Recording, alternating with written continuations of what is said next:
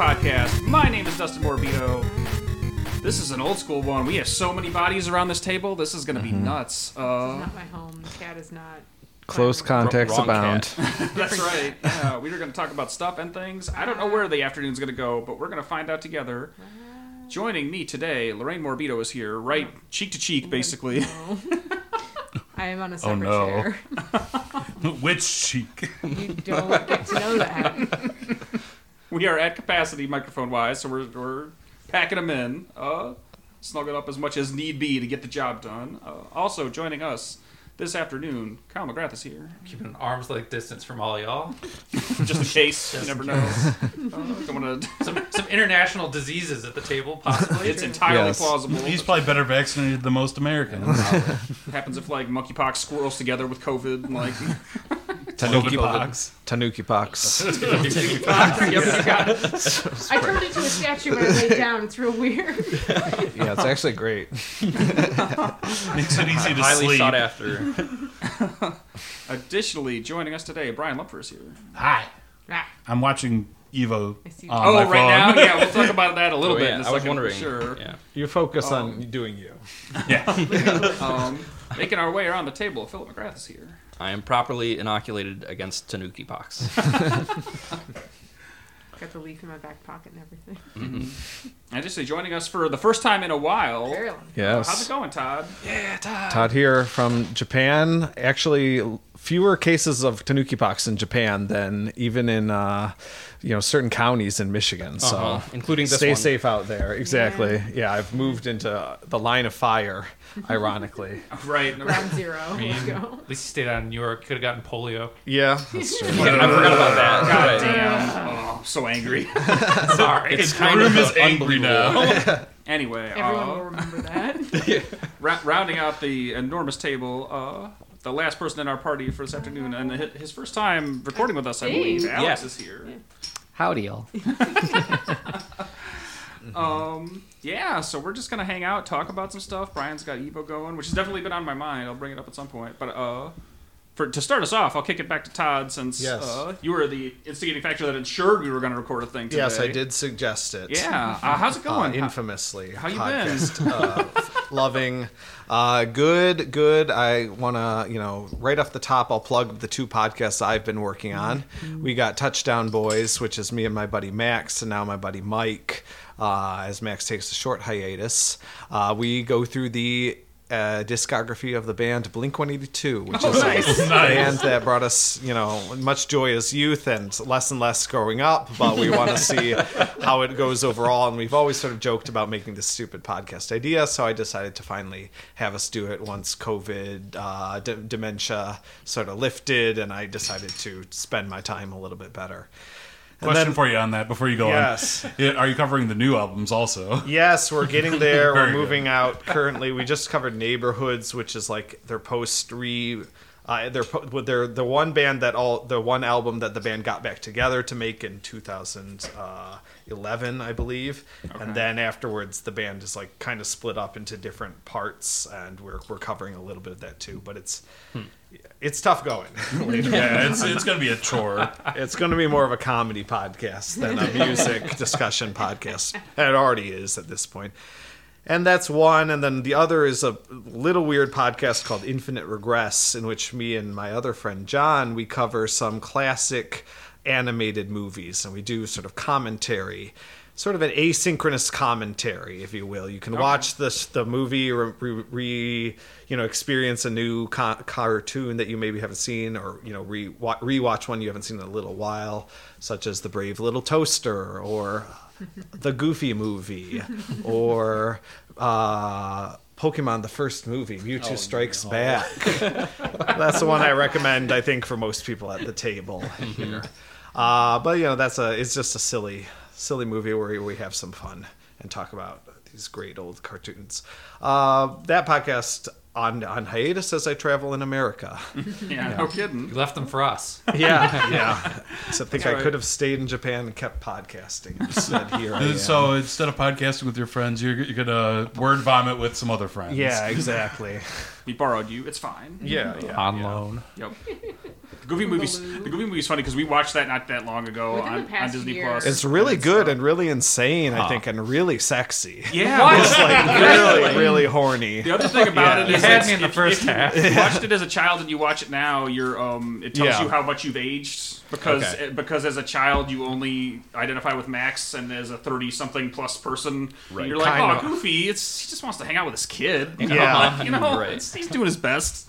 Yeah, apparently it has quite a bit of a cult following, but I just found it one of the more hilarious movies to cover. And yeah, definitely created furries in no small part. Thank God for that. Factor for Yeah, sure. yeah. One of Just what the many. world needed. Imagine, Right. imagine having that cultural impact as like part of your legacy. Right. Yeah. Like, yuck.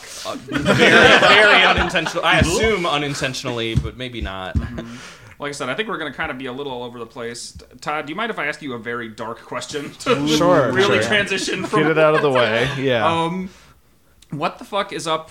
How has Japan been post the Shinzo Abe Oh, incident? man. Oh, Because It's speaking from here, I'll tell you where America's at, and then you can Yeah. tell me how things are going over there. Yeah, yeah. It was everywhere on the news for the Half an hour. 72 to Yeah. it was for the amount of days until they basically put him in the The ground. news cycle, yeah. And we Yeah. haven't heard a News cycle. fucking thing about it since. I'd forgotten about it the- till you the said me- it. The Same U.S. here, media yeah. moved the fuck on. Sure. But I suspect it's more complicated in Japan. Well, I don't know. Like, it's like such a weird random crime of a Right. dude just making a homemade gun. I mean, there's a lot of cool points to it as well as dystopic points. Like, maybe more cool points even, which is kind of nice. But, you know, that makes it more dystopic. A little. well, Prime is so cool. Oh no. it's a constant balance between coolness and dystopicness, I think. And you know, I'd like to think Japan is less dystopic than America, at least. But yeah, like a random killing. But the fact that it was over Abe supporting the minions, the Moonies, reminds me of the Minions. But yeah, the Moonie cult, which like apparently Right. the shooter's mom was involved in. She spent all their money at it. It's basically these big like fundraising organizations that are vaguely religious or like positive thinking oriented, and so a lot of people get swept up in that. Scientology sort of. Yeah. I don't even think not even as elaborate or Well, like still, complex. like, Yeah. it's like a self-help sort of like. Yeah, You're going to, in quotes, get better by giving All us. right, You're going to fund us with your seed I was money gonna for say- great prosperity in the future. Yeah. Give us your seed. Yeah, it's like a Yeah. spiritually tilted kind of like MLM situation. Is Yeah, my I was very, gonna very say limited understanding. It's a faux religious, Yeah. cult-like pyramid scheme is what it is. Yeah, but I think most people just do it as a hobby or whatever, and few people have their lives actually ruined. So, Doing it for the lols. yeah. So I don't know. I rarely check the news, but I happened to be out and about that day, and so it was just on the news everywhere. Yeah. And I think there's all sorts of investigations, but it's kind of just like you don't do a whole lot. I was glad it wasn't some foreigner who did it or something sure. like that. Yeah, Like, I don't well, think that and would that's- personally. Yeah, and that's the other affect thing. me. That motivation is different than I would have necessarily Right. assumed, maybe, because, Abe Yeah. is so well known as being such a fucking virulent nationalist that it's like, Yeah, it's yeah. a very interesting situation all Yeah, around. it wasn't necessarily a politically motivated Right, revenge. Yeah, it was an emotionally motivated killing. Yeah, because the other thing I'll say about that is I would totally agree with you from my very, very limited understanding of Japanese politics is that, like, at least for the moment, Japan is almost certainly in better shape than America. But if things really start to slide there, I wouldn't be shocked at all if America had a big Well- point in helping push them in that direction, because the United Sure. States is absolutely willing to use Japan as like a cudgel to irritate China. Sure. And if that means more weaponry and like a higher like level of militancy in that more country, militarizing the right, police then or something. they're I don't totally know. fine with that. Yeah, I mean, security, whatever, is pretty lax, and like one of the interesting things is you watch a video and nobody even hits the ground or starts running away. People are like confused and like even moving towards the sound because they don't know, like they have no idea Right. what could possibly be happening. Super brave that the security people who probably didn't have any weapons like jumped the guy. One person tried to stop a bullet too. But yeah, like just kind of a crazy thing.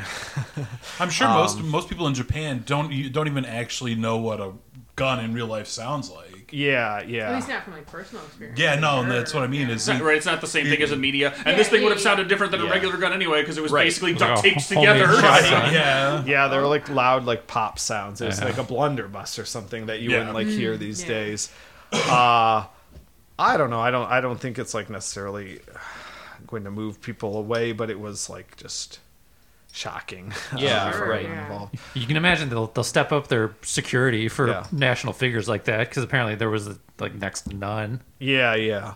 Well, one thing you can remember, if you choose to remember, is Japan has a long history of like rebelliousness and like uprisings and people not following along with what everybody else does, even though that's kind of the image you have of Japan. And it's very much in Japan's culture. Even in the 1960s, there were these massive student protests and stuff like that for communism and everything.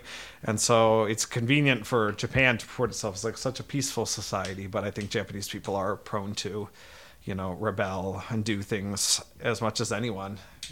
And I, for one, am for it, and I look forward to the samurai, you know, the code coming back and reemerging of the class system, and I will have my own daimyo that people are welcome to. Look. It'll be mostly like Japan, except weed will be legal. I can't tell you what, like, in the political cycle of, like, America seems like we're just barreling towards fascism at some point. So if Japan's Yeah. just going to go back to feudalism instead, that's, Maybe. like, arguably better. Yeah, No, Japan's gonna adopt the term anarcho-capitalism because it's just feudalism with extra steps. well, Japan is it was more communistic than China, I would argue. I think there's a lot of like equality and like lifting up the bottom level, the bottom rung of You mean society. actual communism Well, yeah, or like a social safety net Yes. anyway, which and not definitely definitely China's definitely what Americans imperial would call communism. Yeah, right. what any American would call Right. communism. What passes for communism and Yeah. the Fox News Right. evening block Yeah. or whatever. Just typical support your This is a, civilization. Speaking of cults, there's a Go on. cultish building down the street from me in Japan. I hope I'm not putting them on blast on too big of a platform, but they're called the Phoenix Power Institute. And I'm just going to pass around a Twitter of their big compound, relatively big compound. I think you would call it like a modest size house by, Southeast Michigan standards, but it's like a really quite big and like all this weird like brick with lots of security cameras. And they talk about getting power from stars or something like sick. that. And there's just a little institute right I there. haven't been downtown super recently, so I'm not actually sure if we still have a Scientology center in downtown Detroit, Yeah. or if the pandemic did away with that. Yeah. Let's assume it's kind of a similar situation. It's like, Well- those people coming to the neighborhood with their weird shit.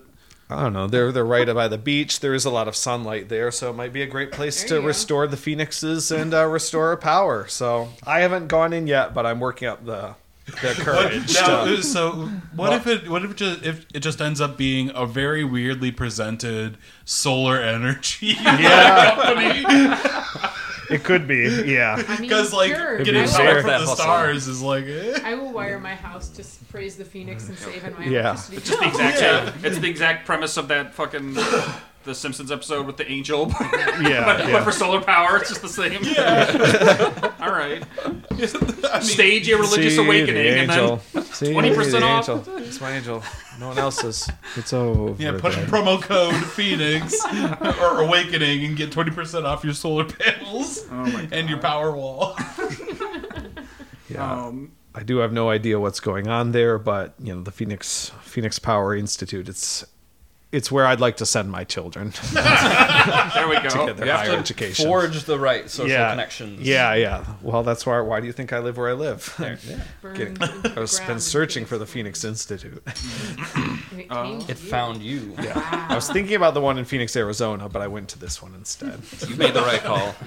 Well, Todd, if you don't mind me picking your brain even more, Yes. just because we get you so infrequently, and like I said, you have such a different perspective living Yes. somewhere that the rest of us definitively do not live. We started talking about this a little before we got on the show, but what is the video game situation like in Japan in terms of like the market?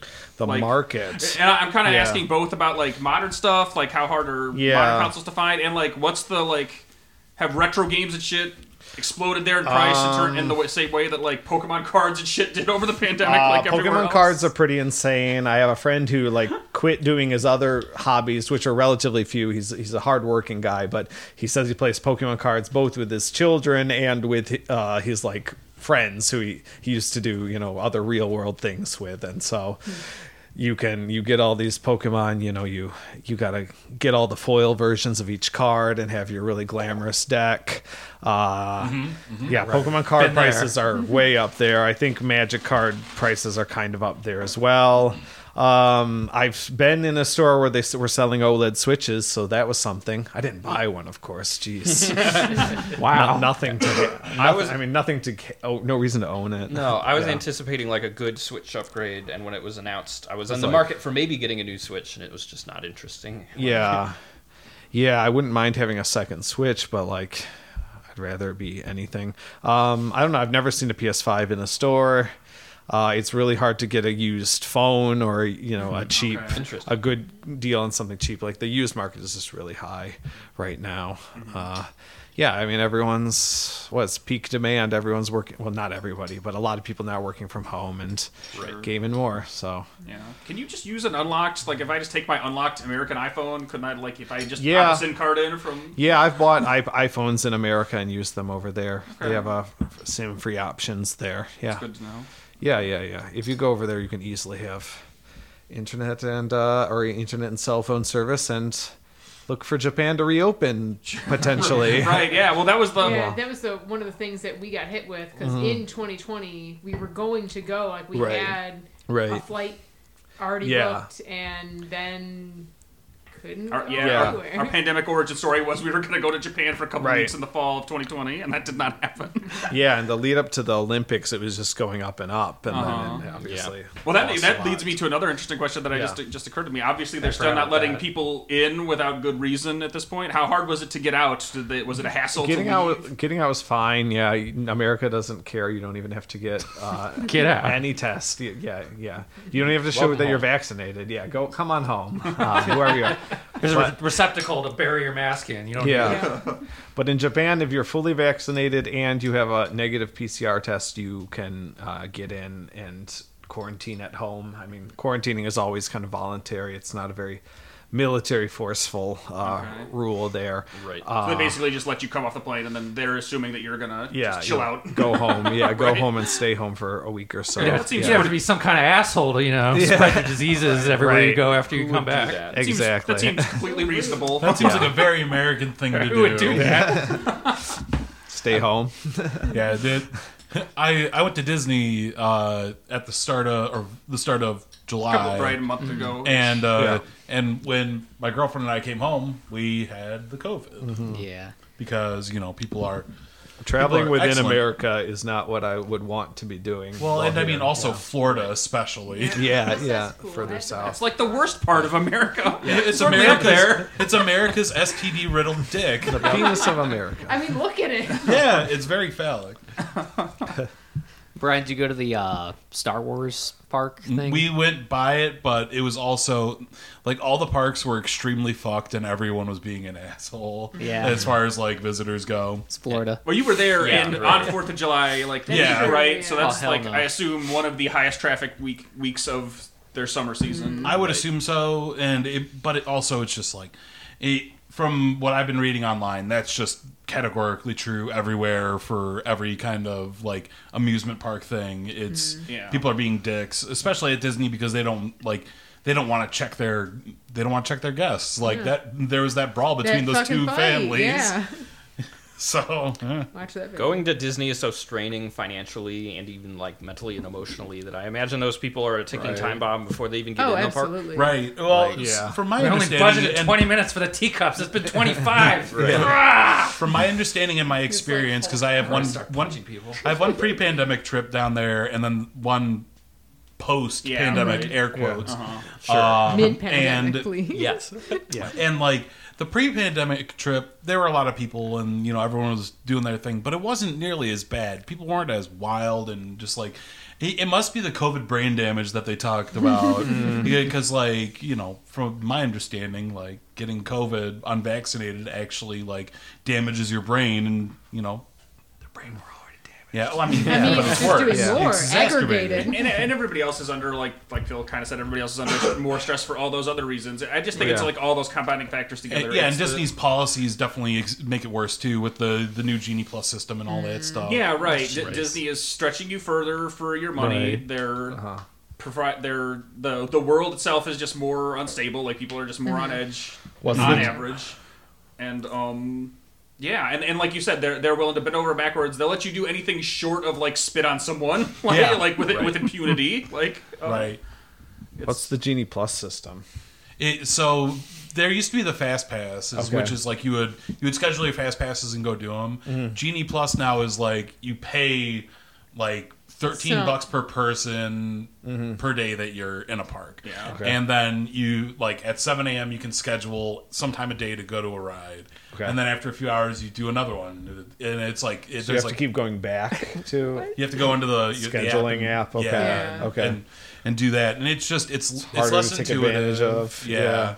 Well, yeah, right. It's twofold for that. Like, it does all those things. So, like Brian said, it's very similar to the Fast Pass system that used to be included with your ticket price, used to be free, and now it's a separate transaction. Mm-hmm. Yeah, you have to. It's a hassle to even acquire it because, like Brian also said, you have to get up at 7 a.m. and like press the button and like get it locked in at the start of the day. Also, to my knowledge, that app is really bad. It is pretty just bad. In and of itself, like it's poorly designed and made. And the other thing about the Fast Pass is, for better or worse, and it kind of just depended on how you felt about planning your vacation or whatever, you would do that before you ever showed up, and then you'd be done with it. So like you would have set up your itinerary months before you got there, and then you wouldn't necessarily have to micromanage it while you're there. And with this other thing, you have to spend at least like a good portion of your day just kind of sitting there fucking with the app, like hitting refresh to make sure you get the absolute most out of it if you buy into it at all. So. Yeah, or find an opening by chance. Right. But you know, I don't know. It's just it was so weird seeing like super huge groups of people that are just taking up a large amount of space and like being upset about it, you know, like struggling with it. Like if you're going on vacation to somewhere like Disney or Universal or like any kind of resort for whatever reason, like why the fuck are you there if you're going to be pissed about it? Yeah. Like stay home. They can say on Instagram that they went to Disneyland, take their pictures. They look like they're enjoying it. Right. Well, the other thing, Brian, is like I said, because America collectively has become more and more brain broken over time. I feel like most of those people, they're kind of like already on the edge, right? And it's, you know, couples who are like on the precipice of divorce anyway, and they're just last shot. within each of their own heads, right? They're like, if I could just make it to this trip, we'll have a nice week together, and it'll heal all the wounds, and everything will be awesome. And then they show up and they realize that that's not going to happen. And just like that's when they just start throwing pizza at each other, or whatever. Like it's just like pizza bra. That's it. Back to Winnipeg. Separate cars, though. I'm driving. Like I'm gonna fly home. Well, we drove. Drive home yourself. There's a fascinating documentary on YouTube by Defunctland. I'm sure you've seen this stuff. I've seen about the history of Fast Pass. It's great. It's an awesome like video. A 2-hour-long history and of run through of all of the way ticketing systems worked at Disneyland. It's amazing. It's fascinating. Yeah, if you care sounds about really good. Sounds like it would be boring, but it's actually really interesting. If you care all about that shit, you should watch it. It's really Defunctland is really good. Yeah, all their stuff is very good, but this one stood out. I follow him on Twitter, and he's been doing something for an upcoming video where he's like jury rigging this thing for some kind of like newspaper effect, and it's been fast, like because it's motorized in some way. It's been fascinating to watch him like try to build this thing and film it for this particular effect. Is it all amusement park stuff? A lot of Disney, but also like he branches out into like Defunctland is like themed entertainment, or in rarer cases, things that are just like part of the pop culture that are no longer he does exists. like TV stuff. Right, like, what happened to the Muppets? Oh yeah, old kids shows, or like the Toys R Us store that used to be in Times Square. Like shit like that. Is that the one where it's like I think I watched something about from that was about a boat McDonald's that used to exist or something like that? No, I think that's Bright Sun Films, which is a different YouTube channel with a very similar premise. I've never come across that one. Yeah, everything exists now. Yeah. Right. Yeah, that dude is like overlaps with the theme park stuff, and then also just covers like he does like urban exploring shit. It's like here's this disgusting shopping mall from Ohio that hasn't been occupied for 10 years. The Sears is still open. There's one guy there. Much like the last few Japanese soldiers in World War II, no one ever told him to leave the bunker, so he's just still here, scanning nothing with like a... Man, you don't have to call out Fairlane Mall like that. Jesus. Got him. Actually, I should watch something very similar to that. A guy goes to Old Mall and I go, the Sears is still here. Let's go inside. There's like 3 floors of nothing. Nobody's just like elevator music playing. Right. It's very sad. Oh, a Sears. Oh my god. Now the Sears aren't even open. The Sears that are still around are just like service centers. Yeah. Because they have like a legal obligation to uphold their warranties. Oh, okay. Because Sears has like an online business, but they don't have any brick and mortar right. but like existence anymore. It's really funny.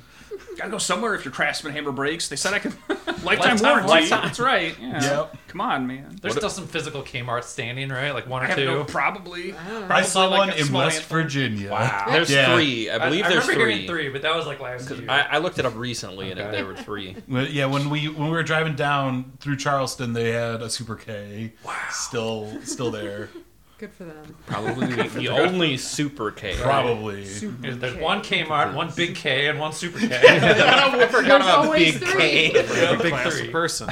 Special K. Brian, did you have any other thoughts or observations from that trip? I mean, we made the best of it and had a really good time. Universal is... I don't have any interest in it until maybe once they open the Nintendo Land part, maybe, but... Until that point, I have no interest. It's like they're all like, those screens with like a simulator. Right, I know some of those rides that they built over the last 10 years just are kind of boring. Yeah, but like the newer stuff is really good. That's fair. And again, like I said, I think expectations meet a lot, and you guys are just kind of looking to have a kind of chill out. Like I said, if you view that trip as just going to hang out and do some goofy shit, that's one thing. And if you view it as like saving your family dynamic with one magical moment in front of the castle, then that's a different thing entirely. What if we kissed under the Gringotts dragon? Because our point of view on the whole trip was just like, we're just here to chill out, take our time, do some stuff, and we did way less stuff on this trip with more time than our previous one, and we just had a really good time. We ate good food, and we just took our time and took in everything, and we did some stuff we hadn't done before, and we didn't do stuff that we did do before. So did it save your marriage, Brian? Of course, yes. Fantastic. Did you throw any pizza at anybody? I should have, but I didn't. I mean, there were a few kids that I wanted to throw rocks at, but like. I feel like when we were down there, we didn't have any negative experiences with any other guests. Yeah, nothing like that. I mean, that was still That's like the precipice of COVID, though. Yeah, right. That was it was before literal weeks before it exploded. Right. There were people in that park with COVID when we were there. Yes. Damn. Sure. For sure. Yeah, it was like end of February. At that point, unknowingly, that would have been like, calling people out. You weren't getting a COVID test in America in February or whatever, 2020. Yeah, it was. If people did have it, it was not malicious intent. I mean, they had no idea. That's what I think we were COVID wasn't even being covered in the news at that time. No. Yeah, I remember at that time thinking, this is just China's another swine flu. Whatever. Yeah, no, it was absolutely that American exceptionalism. Like, that's a disease that happens somewhere else. Right. So stay the course, everybody. It's gonna be fine. Don't worry about it. I remember reading about it when it first started in like November of the year before, and I was like, oh, this is fucked. And then it came, like, the March came around the next year, and they were like, everything's closing down. And I was like... Well, this will be a bad week or two. Right. No, my reaction was, this is going to be a while. Everybody else is like, we're going to close down for a week? That's insane. That's what it was like at my work. They said, like, we'll be here in a couple of days. And I remember thinking, there's no way that's going to be how this works. Oh, my God. Well... Yep. And now good thing we're past it. That's right. We got through the other end. It's in the rearview mirror. All the COVID viruses have died. Here. Went back to their home I went and shot the last COVID yesterday. Well, Philip kind of asked this before we got on and started recording, but since we're on the subject a little anyway, Todd, have you ever been to any of the Japanese theme parks? Yes. Pre or post pandemic? I was just looking to jump in, and I haven't been to these, but they say Universal Studios Japan is really good. That's got the Minions Land. That's got the current only Nintendo Land. The only open Nintendo Land. I think all those places are going to be so crowded with people. Of course, wearing masks and being considerate. So as long as everyone goes and is considerate in Japan, I'm happy for tons of foreigners to visit Japan. And I'm sure when Americans start to come to Japan, they'll behave as I wish they would. Yeah. But I don't know. How quaint! Of course I will. Right. They're gonna treat wearing masks and washing their hands like wearing a kimono. People will fetishize the behavior. The quaint Japanese culture of people really do that. They're like, oh, it's like wearing a dress that I could just poop without getting on my pants. I'm so surprised going places and not having like hand sanitizer stations everywhere because there'd just be like every couple steps in Japan. It was like that here for a few minutes, for like a month, very short. But then somebody. It cost money. Because someone figured out how much it costs to keep the Purell stocked or something. Yeah. It's weird. When I was in Puerto Rico last year, I mean, it was better. It was insane. Just like, over here is like we were starting to take our masks off. Like we were seeing like the hand sanitizer places everywhere. But like going in, like you get to the airport, it's like kind of culture shock because like they have like all these plastic walls up to separate people from one another. Right. Yeah. And like. It's like everyone down there, everyone has to go out one exit, and everyone's wearing like one step below like a hazmat suit. So it's like, where are you going? Right. Like, we need your information. Yeah. Are you vaccinated? Papers, please. Do you have a negative test from 48 hours ago? Like all of that. Yeah. But and for to keep it to amusement parks, you would definitely see like amusement parks designed so that you go one way through them. There's no people going backwards and like running into each other more than they need to. That's good. I mean, it's just a good flow, honestly. Yeah. It's just the thing to do, or with any public event like that. But so Universal Studios is good. I've heard Disneyland in Japan is really great. There's Disney Sea there where they sell alcohol and you can, it's more like adult oriented and like more fun for older people. And I'm pretty sure the Fast Pass works like it used to in America. Yeah, my girlfriend, like, she follows all the Disney stuff and we really want to go experience it, and I want to go to Japan. I mean, we were I think all that stuff when we were there. Yeah. Disney World Japan is very highly rated among like Disney fans and stuff like that. I've heard that. And also there's also Legoland in Nagoya, which is I was looking up now and said it was projected to attract 2 million customers or visitors a year, but I'm sure it didn't because it's like everyone just says, well, everywhere Legolands are just huge failures, right? Like basically, I think in Japan they taped together all the Lego stuff or they glued together all the Lego stuff and decided to do that so just to make it more wasteful and less good that it's Lego. Right. Is there a big market for Legos over there? Yeah, of course. It's like people. Well, you can get Lego shops, and like people like building models and stuff. It's like a model kit type thing. Yeah, I suppose. And I mean, kids love Legos. Yeah, it's like Minecraft on your table. Legos are universal. I couldn't say comparative to the U.S. if Lego's more popular. Stuff it seems popular. I think they're pretty. I know there's a big section of Lego collectors here, which is its own separate stupid thing. Yeah. I mean, how is that different from your big fancy Gundam? Is there a Gundam like secondary collectors market? Yeah. Yeah, probably. like, I mean, like my girlfriend's like nephew and nieces, they all are super into Lego. So Lego is still big. It's just Legos, as it's always been. Legos are fucking expensive. Sure, they are. Sometime they changed away from the more generic kid stuff into purely branded stuff. Yeah, it's a lot it feels like the target audience isn't even necessarily the same. Yeah, that's now. what Lego does. Right. Yeah. But I'm going to focus more on the unsung heroes of the Japanese amusement park, and mostly geared towards actual Japanese families with little kids and stuff. But you got there's 2 Hello Kitty amusement parks. There's there's Sanrio Puro Land in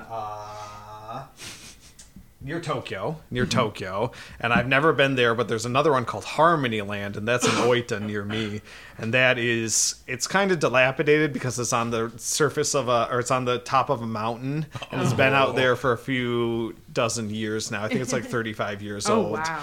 But they do like a Hello Kitty like song and dance at the beginning and end of every day, and they got a Ferris wheel and a carousel, and all these free little pretty cool. That would be cool. Yeah. A nice little roller coaster and stuff. It's good for a day of family fun.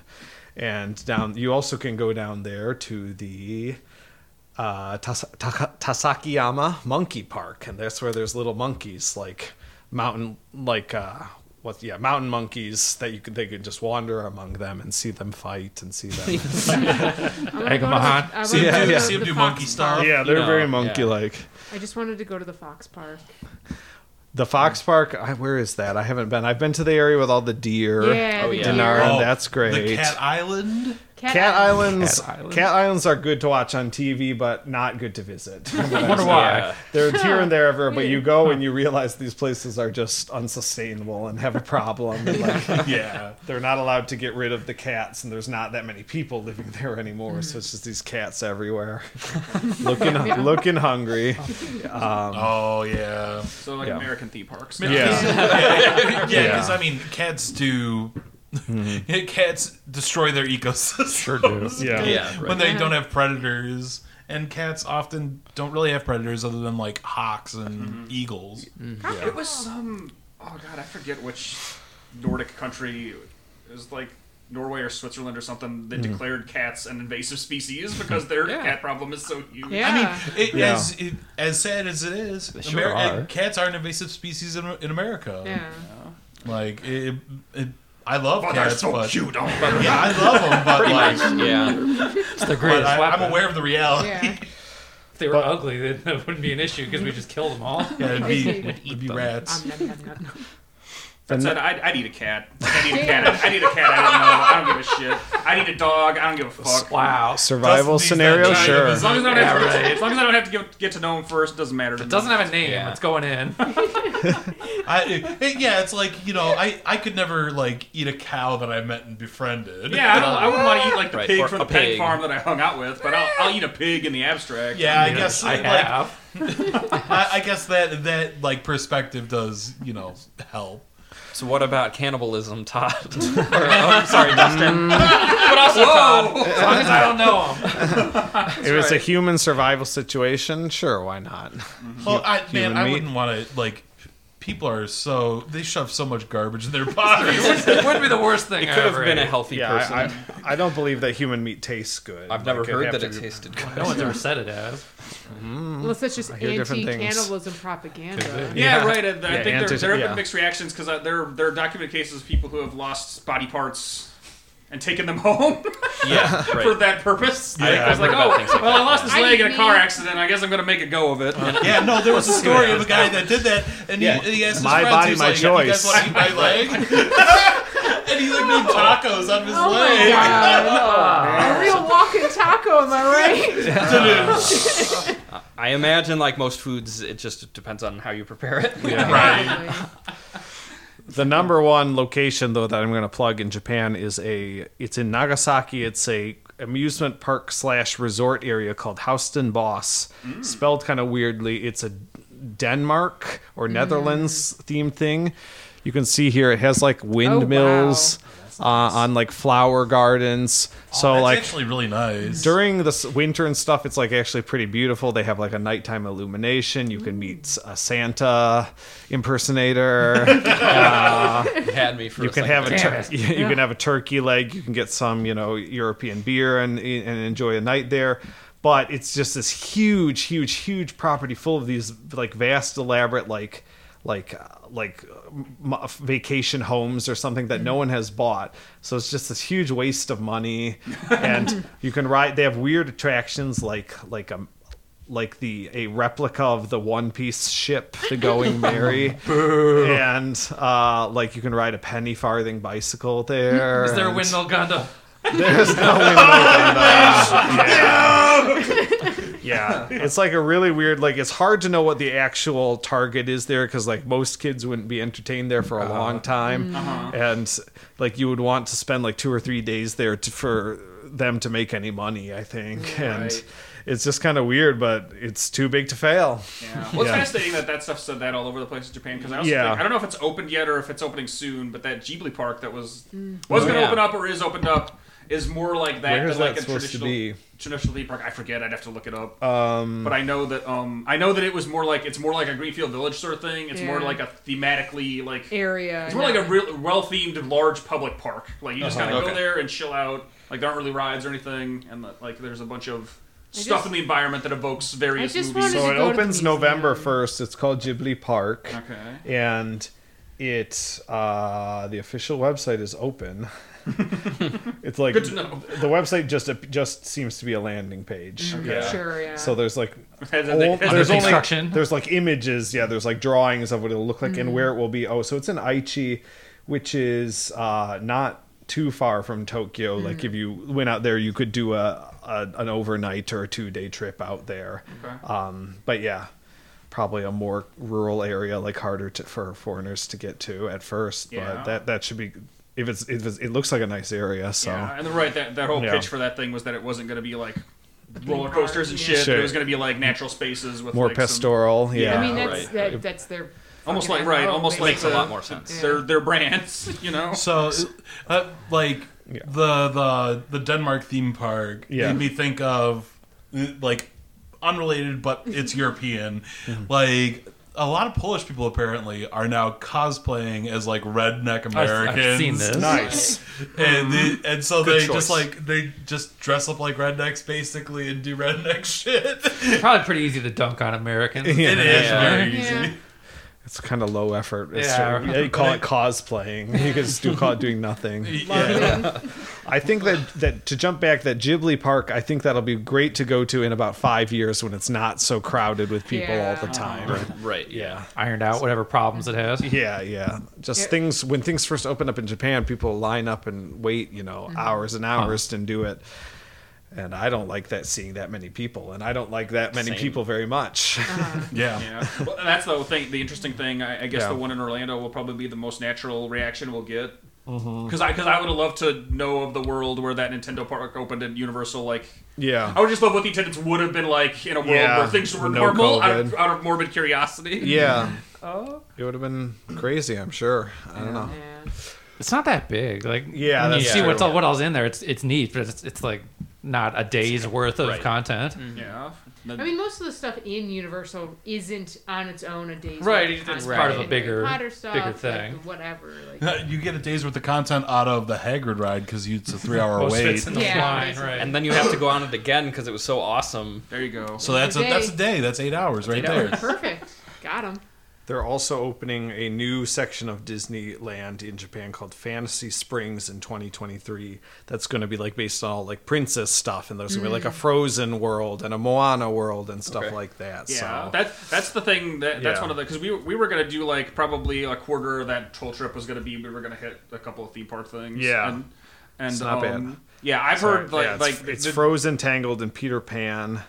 Yeah, and then a giant luxury hotel. Yeah, because those parks aren't the Japanese parks aren't owned by Disney. They basically that's interesting. They're separate. They're managed. The properties to them. Right. Yeah. And the difference between them is that basically those parks get capital expenditure. Yeah, and the way that the American parks don't, because from my understanding, the Japanese parks are really well taken care of. Like they bother to do preventative maintenance. And like they kind of do that in Disneyland because it's the original one, like in California. And then at Disney World, they'll like keep stuff together with duct tape until they're forced to not to because no one gives a shit. Because it's Florida, right? Because it's Florida. It's terrible.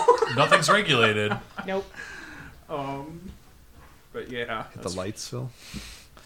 Oh, did we lose power? No, we're still going. It's getting darker by the second. That's all. But yeah, the weather's kicking up. You have to turn it. Yeah, thank you. There we go. I can see I can see it. Numbers still in the microwave. We're still good. Yeah. What? It's about to storm. It's about to. The storm door got blown open. I saw. Yeah. Wow. You want to go close it? Nah. There's been thunder. Yeah, there's been thunder booming. We're all scared. Yeah.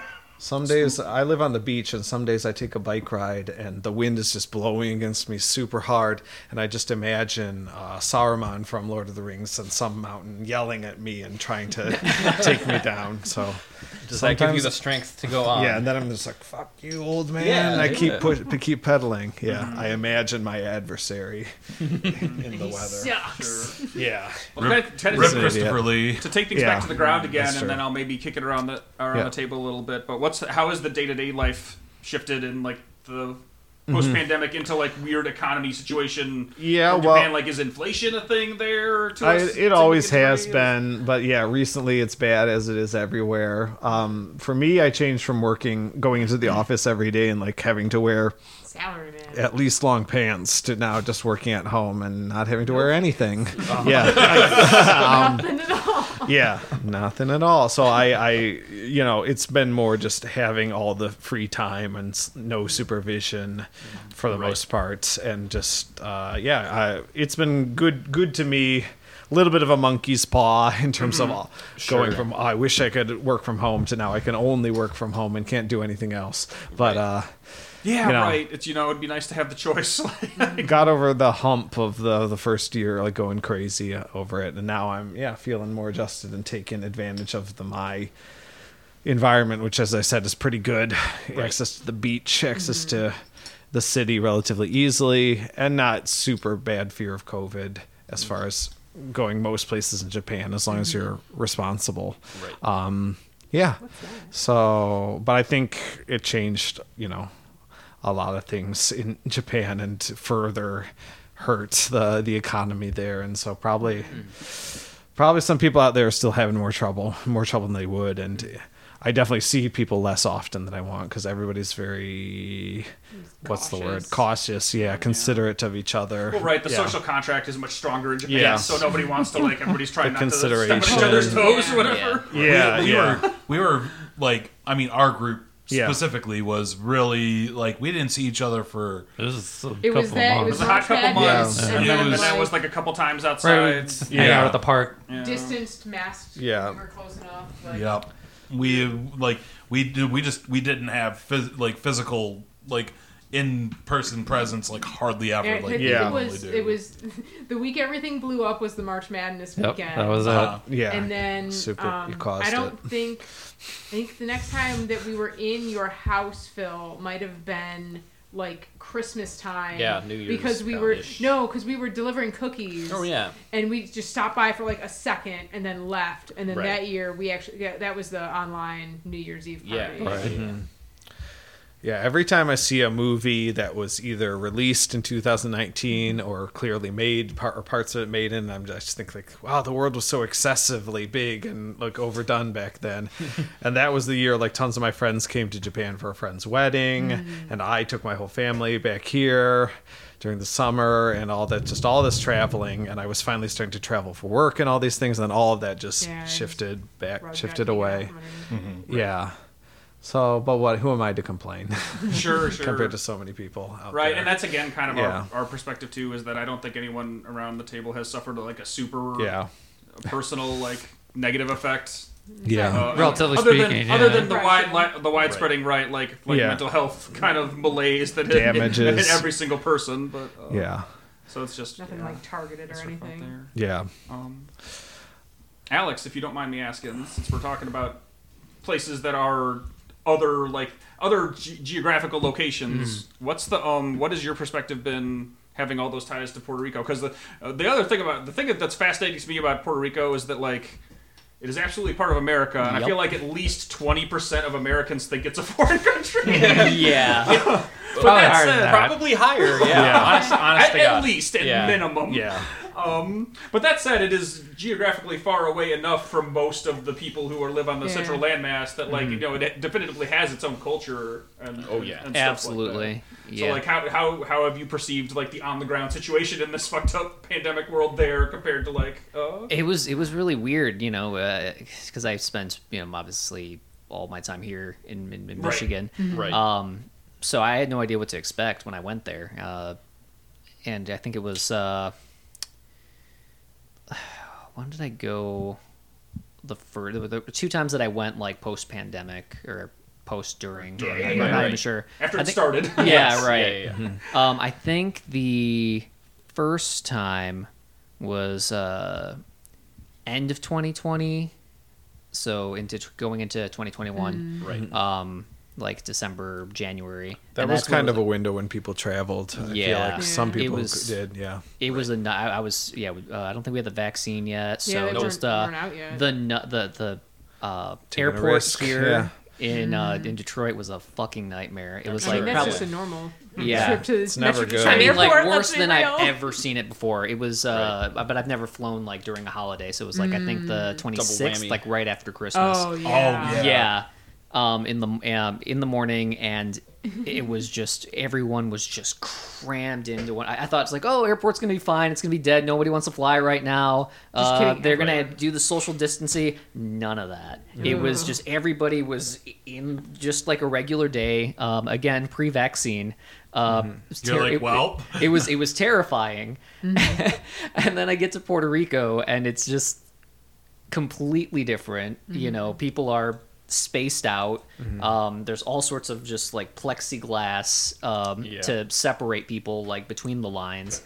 And then as I kind of mentioned before, just when everyone has to go out a single exit, and you're talking to a government representative waiting for a spot in line, and it's like, where are you going? Have you had a COVID test yet? Within 48 hours. If you don't fulfill those requirements, then you have to quarantine yourself. I don't remember how long. They stuck you in a room for 2 weeks. Because I know More or back less, then it was like 14 days was kind of the window. I think so. Yeah. So it was completely different. And on top of that, just everywhere you would go, restaurants, stores, they were all still open, but they were like more than I'd ever seen it here. They have only 2 or 3 people can go into a store at a time. Oh, wow. They every single place you would go into, they would check your temperature. Every single place. Wow. And then spray your hands with sanitizer from a spray bottle. Like it was I felt more safe there than I did here. In regards to and I went out, man. As far as I know, I never got the COVID. Do you think it's possible that being an island, especially a sort of small island, is part of the reason that they took it so seriously? Our medical system isn't great. Yeah. Their medical system's not so great. It's a lot worse. Yeah. So it's just, there's a lot more to lose. I mean, it being a U.S. territory that isn't well taken care of, it definitely probably made the local government of Puerto Rico go, all right, we cannot fuck with this. Right, yeah. Because, I mean, in the wake of other disasters that have occurred since COVID started, they were proven right to act as they did and take every precaution possible. Well, that's the sad part about, because I do think that does, there's a certain element to that is more likely to appear in, isolated island nation, places than not, is that, look, there's only so much land mass, there's only so many natural resources, so at some point everybody's got to kind of be in it together if we're going to make this whole society thing work. Pretty much, yeah. So, I think that's where a lot of the more, socially supportive attitudes come from, but at the same time, Japan is obviously its own sovereign nation, and Puerto Rico is caught in this bizarre middle position where it is part of America, but does not have hard enough a statehood level of representation where it absolutely does not get the amount of resources or attention that the 50 states do, because simply legislatively they have more of a say in what the government does. Literally taxation without representation. It is in fact It is in fact that. Yep. It's just a real weird situation, and I don't know what you know about this personally, but my very, very limited understanding is that Puerto Ricans are kind of split on the statehood issue. Even if they were allowed it, it's not a definitive 90%. Yeah, right. It's not that level of support. It's it's hard to say. I mean, it sounds it seems more like they're half the people are give us statehood because they're that's the answer, and then the other half are just fucking let us leave. Right? Yeah. Exactly. And that's where the divide is more everyone agrees that they can't stay where they are in the position they're in. Yeah, it's terrible. But it's the answers where they're I would think that seems pretty reasonable to me either way. Cut us loose or let her give us a seat at the table. Yeah, right. And that's exactly it. And I agree with both. Yeah, right. I don't know which one is better. I'm right. I'm no. It's not my decision to make. Yeah, right. But both are better than where they're at now. Oh, for sure. Yeah, it's really unfortunate that everybody there is kind of stuck in that shitty limbo. But, it sounds like people are making the most of it, which is, I guess, the best that people can do. But yeah, that's fascinating. Because I've never been. I'd love to go to anywhere that I haven't been in the world. You don't need a passport, right? Exactly. I just need to buy a plane ticket and go. Yep, pretty much. It's getting. I mean, I think it's getting a lot more expensive. I think a lot of people are realizing just oh shit, it's a nice place to go to, and it's really close. You know, it's how long is the flight? And you don't need a passport. From here, if you can manage to get a straight flight from Detroit, it's about 5 hours. Oh wow, that's not bad at all. Right. Yeah. Barely worse than going to California. Yeah, right. That's a little shorter than LA. A much better flight than to Hawaii. Yeah. I've been to Hawaii several times because it's closer to Japan than a place in Puerto Rico or somewhere in the Caribbean would be. But seems nicer. I mean, if you can get out there, right. For a long time, flights out there were really cheap. I feel. Yeah, they really Puerto Rico, were. Costa Rica. Right now, I think it's all flights are kind of up. Yeah, there's also that. That's so much gas and stuff like that too. Right. Did they have partitions between tables in Puerto Rico? I've never seen that in the States. They do that in Japan all the time. Oh, that's interesting. And in some cases, even a partition across the table from you. And in most places, you can be like, "Can we move this aside?" And they'll be like, "Sure." But there's some big chains where it's just there and can't be built. Yeah. Wow. We bolted it on, man. Good luck with that. Yeah, who knows when they'll ever take it off, and who knows when people will ever go back to wearing masks pre-COVID level in Japan. And in some way, maybe they don't need to. Sure. Especially if tourists get on board with it and aren't I don't want to go to Japan because people wear masks there. I don't think even people who don't care for masks themselves are ever going to say that because it won't. There's no reason to object to other people wearing masks. There are some people that are that way, but those are also people that probably will never leave their state. Yeah, exactly. Those are just really insecure people. So. Unlikely to go to Japan. Yeah, exactly. Yeah, they're why don't they speak English? Definitely. God damn it! Eat at America Town. Yeah, where's the McDonald's? What's this? Edamame. Edamame. Eat a mammy. Basically, something everybody knows now. Yeah, not them. Not that idiot. Yep. Yep. He did it. Speaking of traveling, I'm going to give us another different segue if Brian will participate with me. Because I've also been watching a little Evo over the weekend. Yeah. So, that. It was nice to see that show come back because this is their first live event since the pandemic began. Yeah, since 2019. Yeah. And I had forgot that they even that they had their whole shake-up with their own mini Me Too moment where the guy who ran fucking Mr. Wizard. Yeah, right. The guy who ran that show got called out for being a piece of shit. I forgot the details of how fucked up the Skullgirl situation was until it finally sorted out. Oh, with Mike Z? Yeah. Fighting game community, there's been some stuff happening. Oh, yeah. But I'm glad they're keeping it together enough to put that event together and hopefully keep making those more inclusive spaces for people to get into. But. Yeah, and I mean Evo as a company now they brought on I can't remember his last name, but his name's Rick, who runs Combo Breaker and ran UFGT prior to that. A community favorite event, and so he's the one in charge of it now. And so it's from everything I've read on Twitter and just people talking, it sounds like it's been a better event than it has been ever. Yeah, watching some footage of it, both the main event stuff and just the show floor kind of thing. It really made me want to go. Which had been in the back of my mind. It's I would like to go to Evo someday, before the pandemic popped off.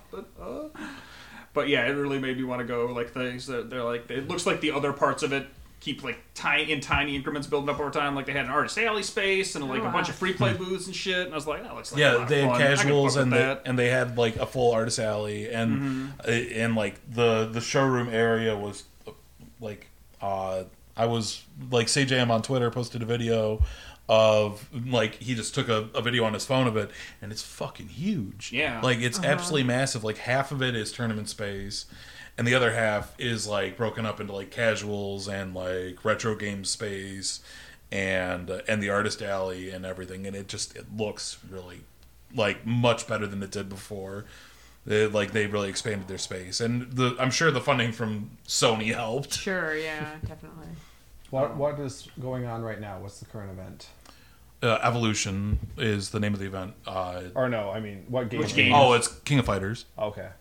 I want to check out the Guilty Gear Strive. That's the last one. So it'll probably be later tonight. Yeah, that's the only game. One of these games I've played. They're 3 hours behind us. So. Okay. Yeah. If you go to the EVO website and look at the times, those are Pacific. So add 3 hours to the schedule if you want to know when a thing is on over here on the East Coast. And Dragon Ball Fighters. I'd like to check that out. I thought their finals was last night. Oh, okay. But it was last night because I caught a chunk of it. I'll watch it later. Watch it after the fact. Because it's King of Fighters 15, Tekken 7, Street Fighter 5, and then Guilty Gear Strive. Mm-hmm. Okay. That's the order of the schedule. Yeah. Watching some of those games in motion, it made me remember that I like Guilty Gear in theory, but not in practice. Even this most recent one, I don't remember if all the games were like this, because I haven't played much Guilty Gear. Like, I've played very little of it.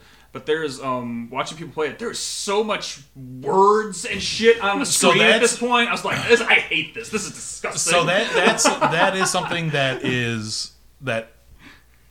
everyone that plays that game doesn't like. Okay, that's something that they really amplified in this game, and just like the what is it, the camera like.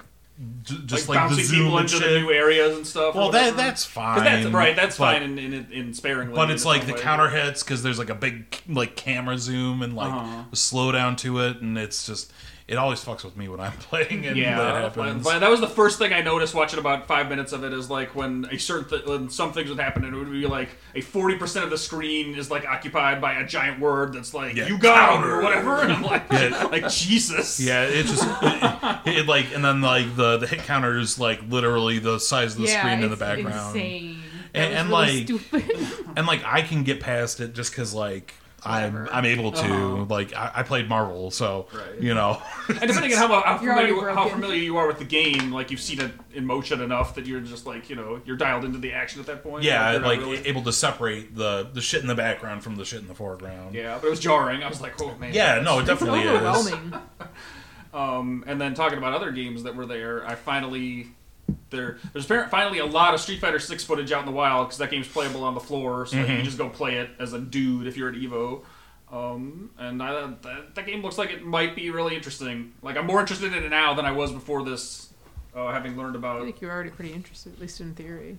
Well, in theory, but learning about the things they're trying to change about it sounds really fascinating. Because, like, Brian, do you know what's up with Street Fighter 6? Because, like I said, I've learned all this within the last 24 hours. So this is fresh information for me. But it's still like that game is kind of like piecing together a lot of the stuff from the more recent successful Street Fighter games. And by recent, I mean like the last in the 2000s. Yeah.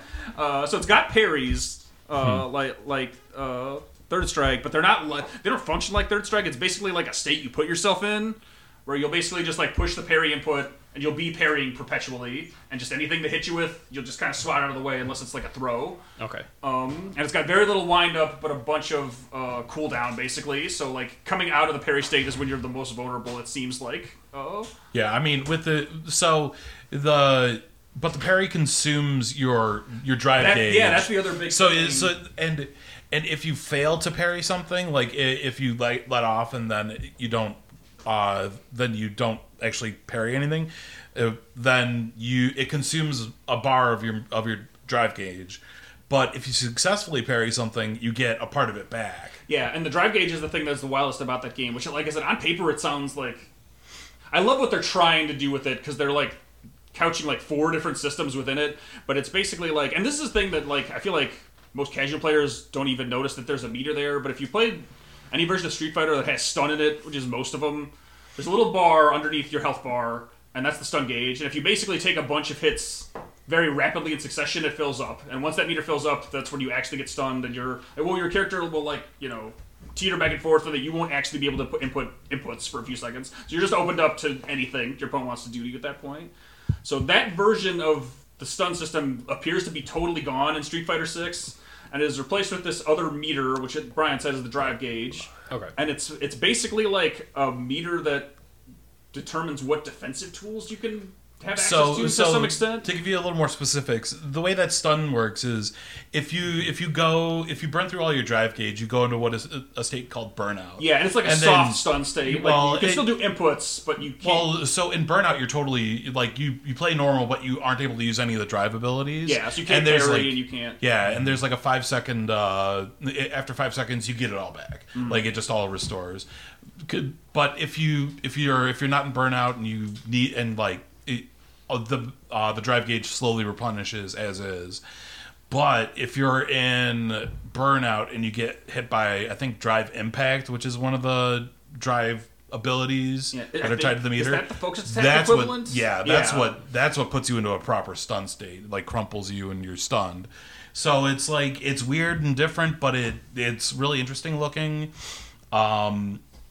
Something about Street Fighter 6 that I saw is like people were saying that it actually looks like it's slower than Street Fighter 5, which I don't know if that's going to be true in the long run, or they're still balancing it. Or if it's just that since you don't know how to play, like you utilize the drive system, like is it just that since you're not using that properly, it just feels really slow, and once you know how to use it, it's going to feel stupid fast or something?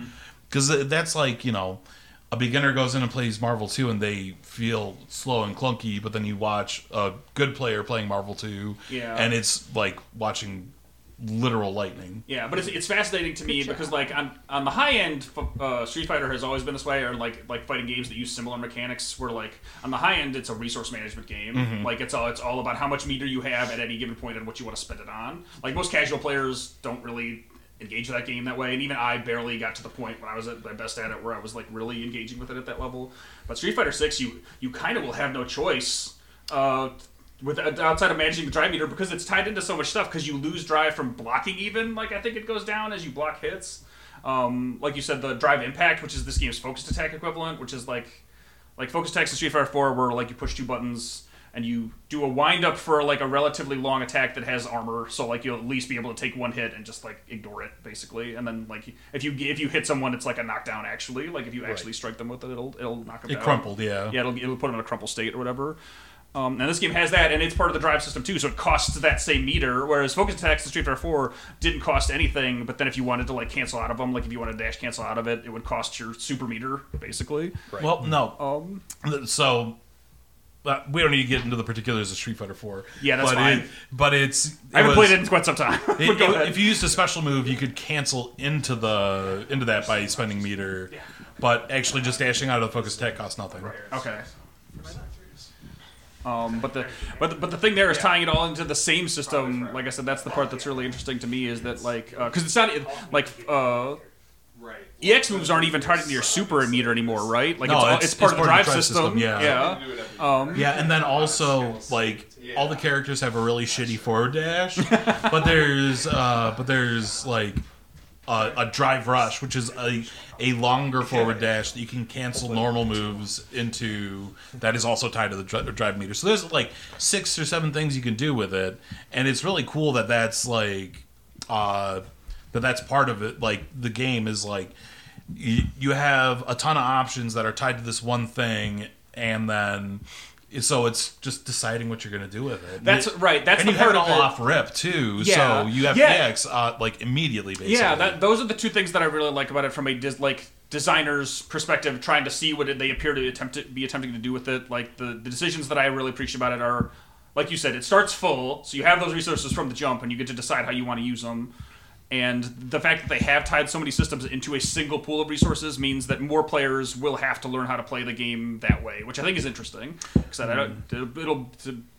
to see when it comes out whether like people take to it or not, but I think it's a good idea. Yeah, but, I don't know how it'll work out in practice. And I'm sure like even once like an optimal way to play a character with the resources comes out, I'm sure that like that's like it gives you a lot of options for how you want to do it. Like whether you want to just burn through it and get a big advantage early, or if you're going to play patient and sit on the resources and use them later. Yeah, and the other big thing about that game that's new that I think is like I think it was a good idea even before hearing about all this, but I think it's even more necessary considering like how much you have to learn about that part of the game period, is that their new modern input method, I think, like I said, was a great idea just to give the game into more people's hands, period. Just to like give more people the option to jump on with like without being as intimidated by how complex the Street Fighter inputs usually are.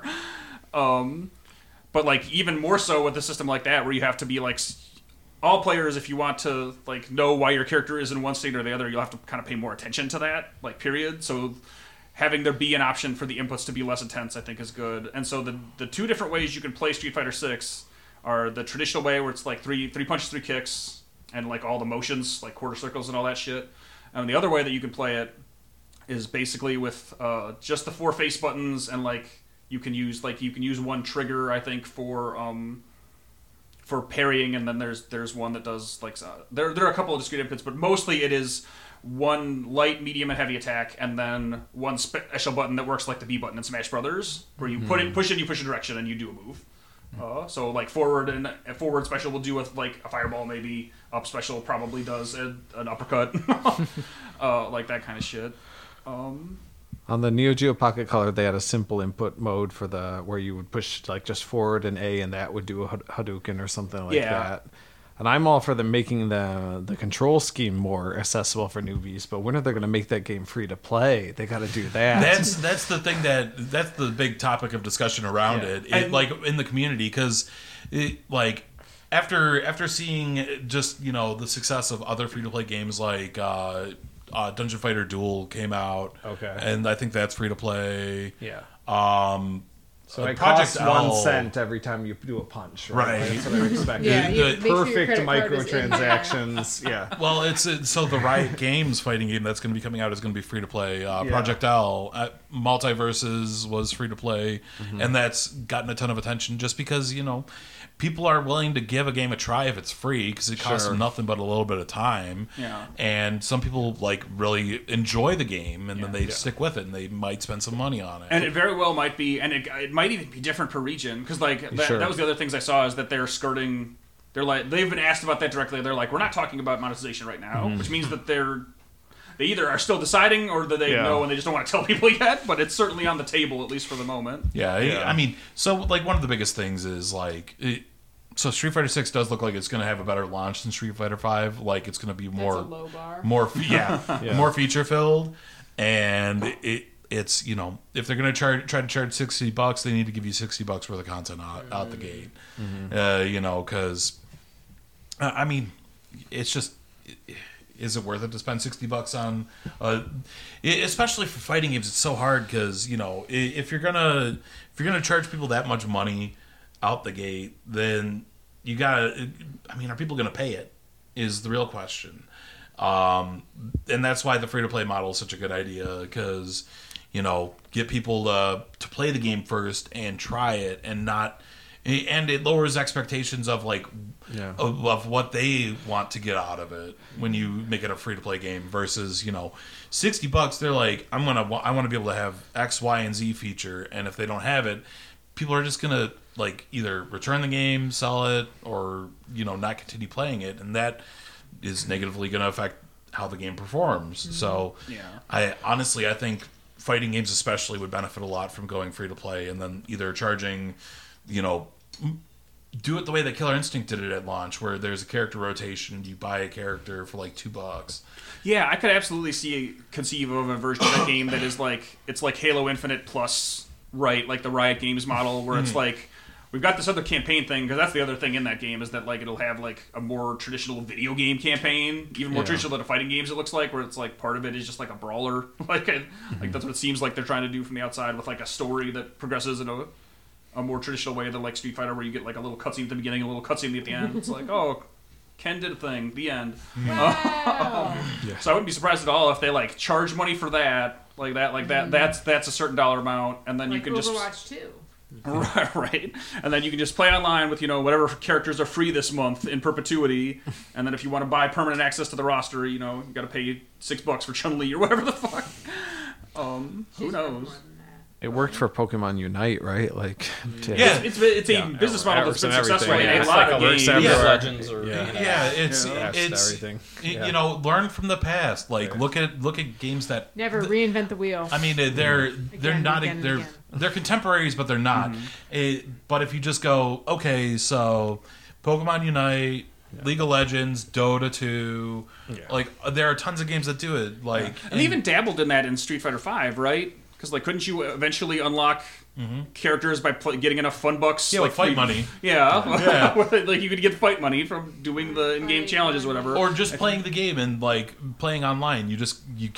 You earn fight money by doing that. You could buy characters with that. Yeah, and it's just just do that. And like I really hope they do, because like, and Killer Instinct was another example of the rotating characters. Like. They took that from League of Legends and made it work, and the game did pretty well for like 3 or 4 years. There was a recent Killer Instinct game. Yeah, there was a modern one. Came out. Yeah, okay. Yeah, it launched with Xbox One, and it was it was supported for a couple years. Yeah, it got 3 years of support. It got cut off because it was built like it existed in the Xbox Live Arcade office kind of thing, so couldn't keep existing after the system died. Yeah, and when Xbox Live Arcade went down, they stopped supporting it. Gotcha. So that's how that worked out. But it had like a really pretty big fan base, and it made a good amount of money, like being free to play. So my understanding that it was more well received by the fighting game community as a whole than Killer Instinct historically. So. Yeah, it sure was. I think it's kind of like a slippery slope. Like you see, like games like mobile games like Diablo Immortal made $100 million in like 2 months or something, despite being reviled. Game, and you can see a lot of games doing that, saying they're free to play, but then all these things that make playing it better. A couple bucks here, a couple bucks there, and it does add up over time. Well, that's the gotcha thing. That's on the opposite end of it. Is like if you have predatory, because free to play is a really good model if it's done not in a shitty predatory way. But I think that's my issue with it is. Like again, with the success of certain games like that, and I know it's different because that's gacha versus something that would kind of be set in stone once you buy something. But like, it encourages people to spend. It's not really free to play if you really want all the features that make a game as good as it can be, and that's what I don't like about it. Like, right. Yeah. And that's the flip side of it is like if you're trying to make a game successful and like on a business side, then like. Other than for like single player games that are like that are a bespoke product that exist as they are, like those you put a price tag on it, you sell it. Yeah. But like if you're talking about a game that's supposed to have like a life cycle and you're doing continued support, free to play is realistically the model to do. And like unless you're doing some stupid predatory shit like Diablo Immortal did, and Star Wars, whatever that Battlefront, I think it was 2. Battlefront 2. Like unless you're doing like really shitty loot box stuff or like anything like that, like just having it be where you pay for a character, like anything like a fighting game, like really it can work really well with. Because if you go, I'm buying this character because I'm playing this character, then you can spend $3 and you can play that game forever. Right. There's just a fundamentally different within the free to play space. There's a fundamentally different proposition than saying like I'm going to pay $5 and I'm going to play as Blanca versus I'm going to pay $4 and I'm going to open this booster pack, and instead of getting Blanca, I'm going to get like a new color for Chun-Li's panties and some Ryu stickers and and I guess I have to spend $4 more. Yeah. And that's fundamentally what it is like if you can deterministically make the purchase that you want for the thing that you want, it like even if it's like kind of expensive, which is like shitty, but it's still like it's better than like just throwing tons of money at at a booster pack or a loot box or whatever. Yeah, I fully agree, but call me pessimistic, but I feel like spending money on a game where they're just continually releasing more and more and more, it's like, oh, I got this fighting game, everything I buy is permanent, but now I spent $95 on it just to keep unlocking characters that I wanted to try or this or that. That's inevitable. And it's. I'm just being pessimistic, like. I mean, so even with the current model, so if Street Fighter V didn't release a like the Champion Edition, which is like $40, the bundle of everything. If you bought everything at a la carte, like that's in Street Fighter V now, you'd be paying like $140. Right, exactly. And so like it just happens as you release more characters anyways, because it ends up being DLC packs and everything like that. And it's if you're not being shitty about it and you're not like dropping like everything into like a loot box, you're gonna end up paying more anyways in the life cycle of a game, regardless. Video games got It's all just basically on the if you don't front load the cost and you don't make it if you don't put the cost as $60 price tag, it makes it so that more people will be willing to give it a try, and then they spend how much they want to spend. It's just on how it's done, and I agree. I feel like it's a gotcha in the fact that like, we want to get you for no price and then get you hooked on it, and then you're going to spend on it. And places everywhere do it with everything, and it's just kind of right. This isn't anything. The first hit's free, Mike. I was gonna say, Mike, you're never wrong to be pessimistic about money in video games for sure. Yeah, so there's that. But it's also the idea of like myself as a consumer. My perspective is because like when I played League of Legends 10, 12 years ago, I spent $4 on the game, and I played for hundreds of hours. I know people will wail out and spend like buy every costume that comes out and all that stuff, but that's unfortunately their decision to do that, and the fact that they can, but like it's optional content and everything like that, and it's you have to measure your expectations, I guess, as a consumer, and go, well, I can get a ton of experience, like a ton of really good enjoyment out of a game for under $10, and that's really good. And the people that are going to throw their money at everything in the Eververse shop in Destiny are going to do that one way or another. People who unlock a skin the first day it's out instead of waiting like 5 weeks for it to be out for free. Yep. Also, for all the listeners at home, you've unwittingly purchased the Mike DLC, yep. So you will be charged accordingly. Got your card on file. Yep. Don't worry. Well, the last thing I'll say, especially like for Street Fighter, but for like multiplayer games in general, and kind of for all video games, like so the video game industry is fucked up. Like everything about it is fucked up. One of the weirdest ways that it's fucked up relative to other things, like to other media, to even other just products that you can purchase that have tiers of price, is that like like luxury car brands aren't competing with like base level Toyotas, right? Like they don't meet anywhere in the marketplace really. The type of person who's going to spend $80,000 on a car is never the type of person who's going to spend $30,000 on a car.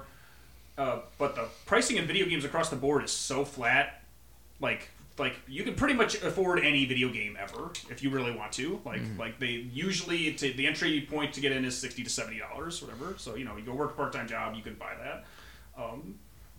So kind of games like World of Warcraft and Destiny and whatever indie game came out this week and Street Fighter V and everything else, they're almost all competing against each other because time is the more valuable resource in games than money.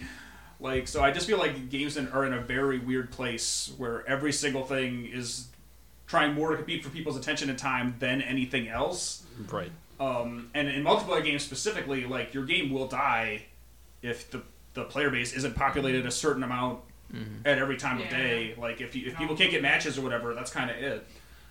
It's not just maintaining players; it's bringing in new players to make up for the ones you lost, and et cetera, et cetera. So with all that said, like I feel like that game is like, if you look at the whiteboard or whatever of all the things I just stated combined with the internal metrics that they almost certainly have at Capcom, you would almost think that game is more likely than not to be free to play in some capacity. I think so, because they did do some free to play weekends for Street Fighter V in the last year.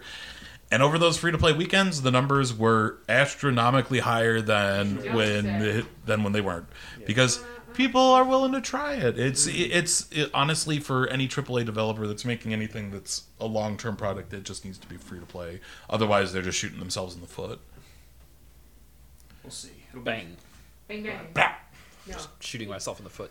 You got two. Bang bang. You gotta get both of them. Ouch. Oh. Ouch. Kneecap yourself. Oh, my. I already did. Let me tell you guys about how anytime that I travel a long distance from now on, I'm taking fucking trains.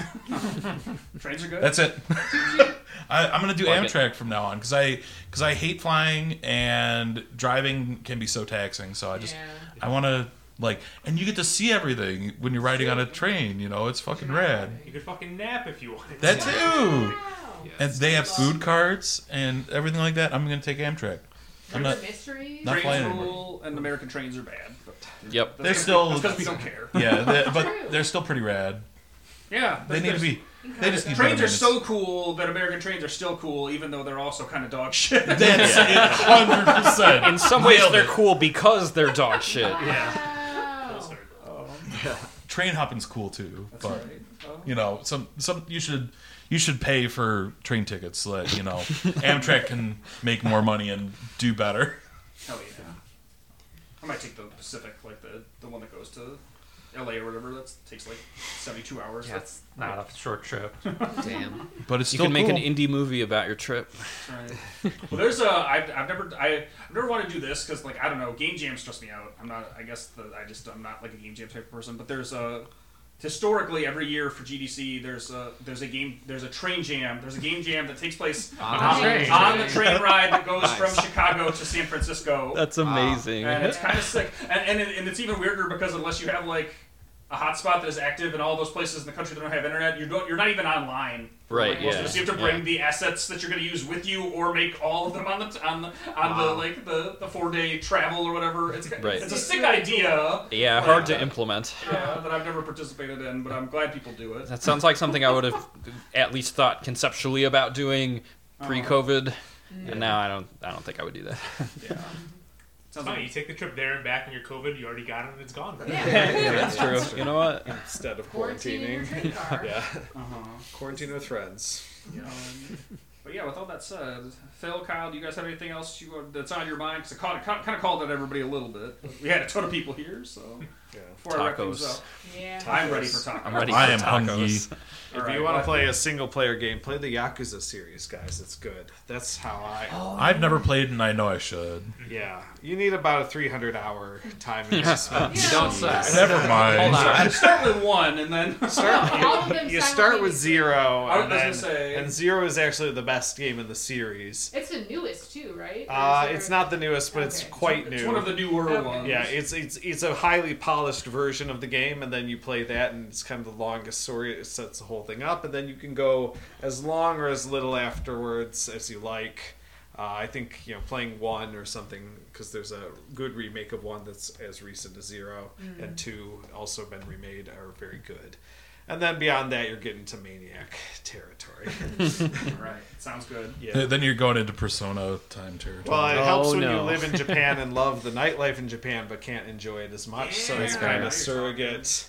Enjoy it for anyone who's been to Japan or who wants to go to Japan, has to put it off for a little while. Those games are there for you. Yep. And they're badass. I'm not gonna lie, I thought about booting up Dead Rising over the course of the pandemic just to remember what a shopping mall was like. All this worthless shit that I don't want to buy, but for some reason I still want to be surrounded by. Those prices prices are a lot cheaper though in Dead Rising. That's right. It becomes a fantasy escape. He'll be even more upset because you'll be like, everything's so fucking inflated. So in conclusion, ride trains and play Yakuza 0, and maybe play Street Fighter 6. We'll find out. But with all that said, I think we're gonna call it and go get some food. So thank you everyone in this room. Nom nom nom. Yeah, thank you. Thank you, Internet, for listening. We'll be back in a week or 2 with some other stuff. Todd, then, Touchdown Boys and Infinite Rest. Thank you. Cheers. Oh yeah, one more time before we sign off. Plug your things. Touchdown Boys and Infinite Regress. Got it. All right. We'll see you later. Bye.